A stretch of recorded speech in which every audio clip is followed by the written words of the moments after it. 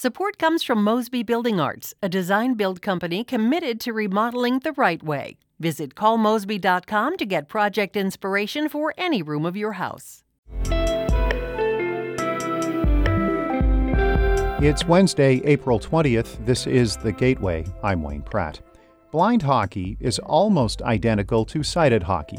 One major difference is a noisy puck that helps visually impaired players find it on the ice. But there are a few problems. We need a better solution for that to make a better lasting puck, so it's more inclusive and able to be used. In just a few minutes, St. Louis Public Radio's Sarah Fenton reports on St. Louisans who are trying to build a better puck for blind hockey players. St. Louis Mayor Tashara Jones is pledging to spend $150 million to make what she calls historic commitments to North St. Louis. St. Louis Public Radio's Rachel Lippman has more from the mayor's first State of the City address. The $150 million represents more than half of the city's remaining allocation from the American Rescue Plan Act. Jones says she knows it will not be enough to reverse decades of intentional neglect in many of the city's neighborhoods, but she calls it a first step on the road to economic justice. It will take every single one of us, community, labor, faith, business, our philanthropic partners, our universities, to leverage this $150 million investment and magnify its impact. Details of the plan were not immediately available. I'm Rachel Lippman, St. Louis Public Radio. An attorney and local Democratic official is the newest member of the St. Louis Board of Aldermen. Michael Gross defeated Republican challenger Tanya Mason by a wide margin in yesterday's special election to fill the vacant 28th Ward seat. He will serve the remaining year of Heather Navarro's term. She resigned in January to take a job at Washington University. The St. Louis County Council has approved funding to help expand the downtown St. Louis Convention Center and build a North County Recreation Center. St. Louis Public Radio's Chad Davis reports. The council voted 6-1 to use $105 million of bonds toward the downtown center and an additional $40 million to go towards the creation of a North St. Louis County Recreation Center. The process to finalize the North County Center's funding has been the focus of debate for months. Council Chair Rita Days held up funding for the convention center, signing a 2019 agreement with Explore St. Louis to use hotel-motel tax funds for a North County Recreation Center. James McGee is mayor of Veneta Park. He says the North County Rec Center is a much-needed community asset. The exact location of the facility has yet to be decided. I'm Chad Davis, St. Louis Public Radio. The Missouri House has passed legislation establishing a Parents' Bill of Rights, focusing on public education and other provisions related to schools. Part of this package gives parents the option to review course materials if their children are attending a school that receives state funding. Districts that violate the new requirements could face civil suits and have funding withheld. Legislation sponsor, Representative Ben Baker, says the bill recognizes that parents are the ultimate authority when it comes to their children's education. This is about those who have concerns about the content of the classroom and classroom materials, what is being put in front of their child in the classroom. Baker says the bill will go through changes in the Senate. A circuit court judge in St. Louis will hear arguments today in a lawsuit against the St. Louis Metropolitan Police Department. As St. Louis Public Radio's Shayla Farzan reports, the case alleges the department violated Missouri's open records law. St. Louis Public Radio and APM Reports repeatedly requested data from the St. Louis Police Department last year to understand how well detectives are solving homicides. But the department refused to release information about whether police had solved cases, data it has previously released to another media outlet. Washington University's First Amendment Clinic filed suit against the department on behalf of Minnesota Public Radio, the parent organization of APM Reports, and reporter Tom Scheck. Attorneys for the police department have asked for a portion of the case to be dismissed, arguing the plaintiffs do not have legal standing to bring the claim. Lawyers for both parties declined to comment. I'm Shayla Farzan, St. Louis Public Radio.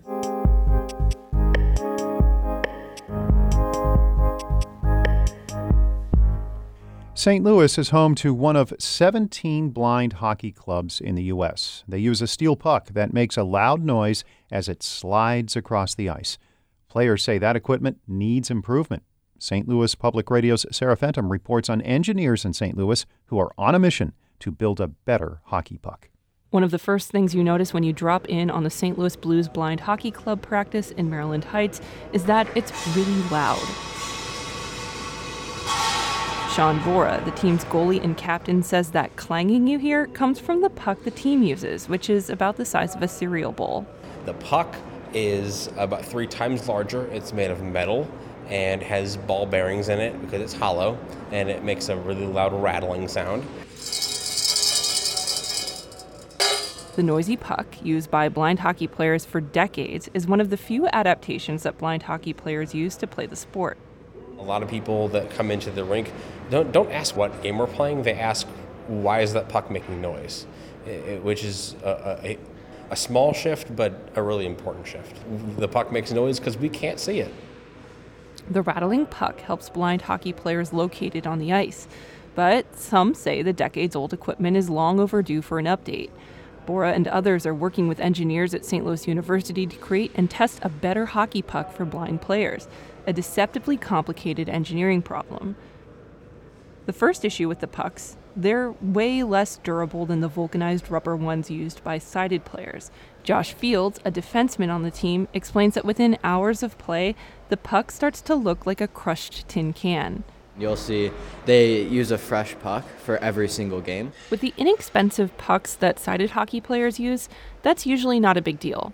But Fields explains a specialty blind hockey puck can cost 20 to 30 times more than a rubber one. So spending the $60 every time to get a puck that's going to be used probably 6 or 7 ice times in a practice with minimal use. We need a better solution for that to make a better lasting puck so it's more inclusive and able to be used.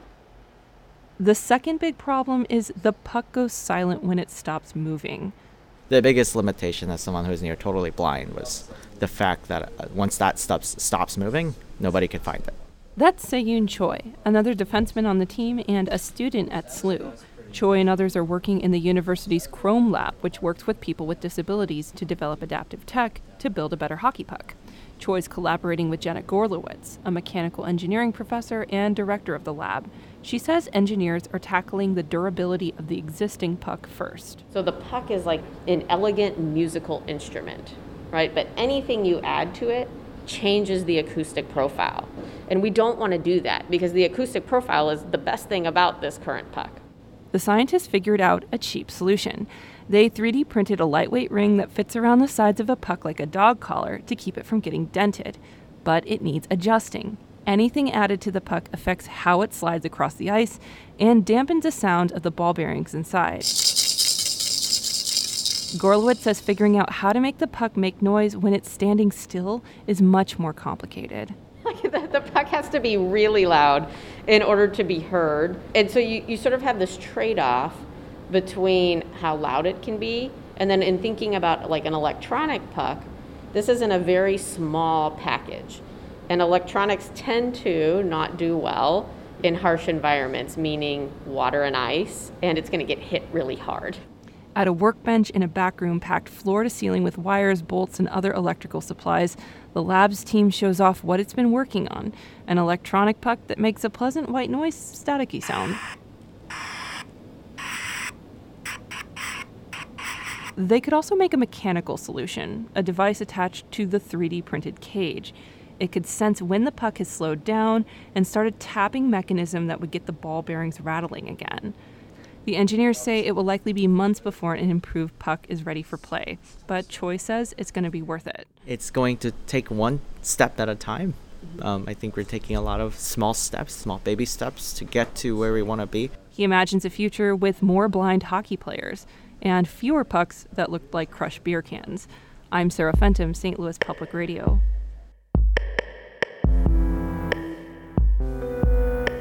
Our David Casares edited that report. Shula Newman is the executive editor of St. Louis Public Radio, a listener-supported service of the University of Missouri-St. Louis. Music by Ryan McNeely of Adult Fur. I'm Wayne Pratt. This has been The Gateway.